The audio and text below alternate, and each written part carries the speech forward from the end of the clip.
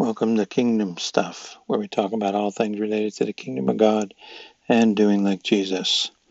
Again, I'm still in Copan, Honduras. On my mission trip in March 2019, we had the opportunity to go to one of the Mayan ruins and give a tour. It turns out one of the tour guides happened to be at the church that we were at the night before and said he would give us a tour and wouldn't charge us anything. And so he took us on this tour.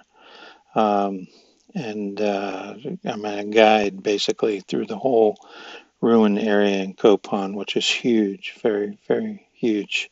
I haven't ever been to any other ruins, but this one seemed huge to me.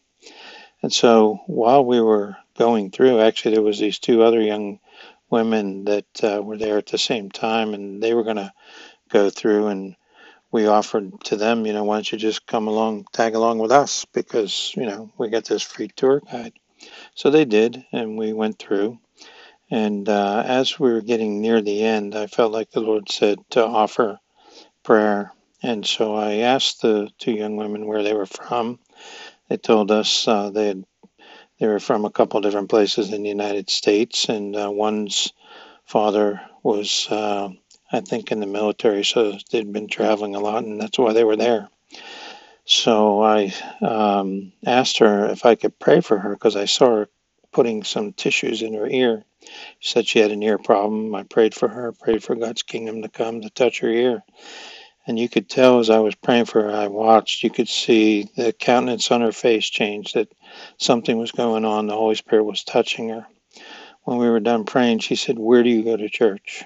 What kind of church do you go to?" And I explained to her, the vineyard and what we do and what we believe, our kingdom theology, so on and so forth. And she seemed very interested. And I said, "Look, it's not about church so much as it is about your relationship with the Father. He loves you. He cares about you."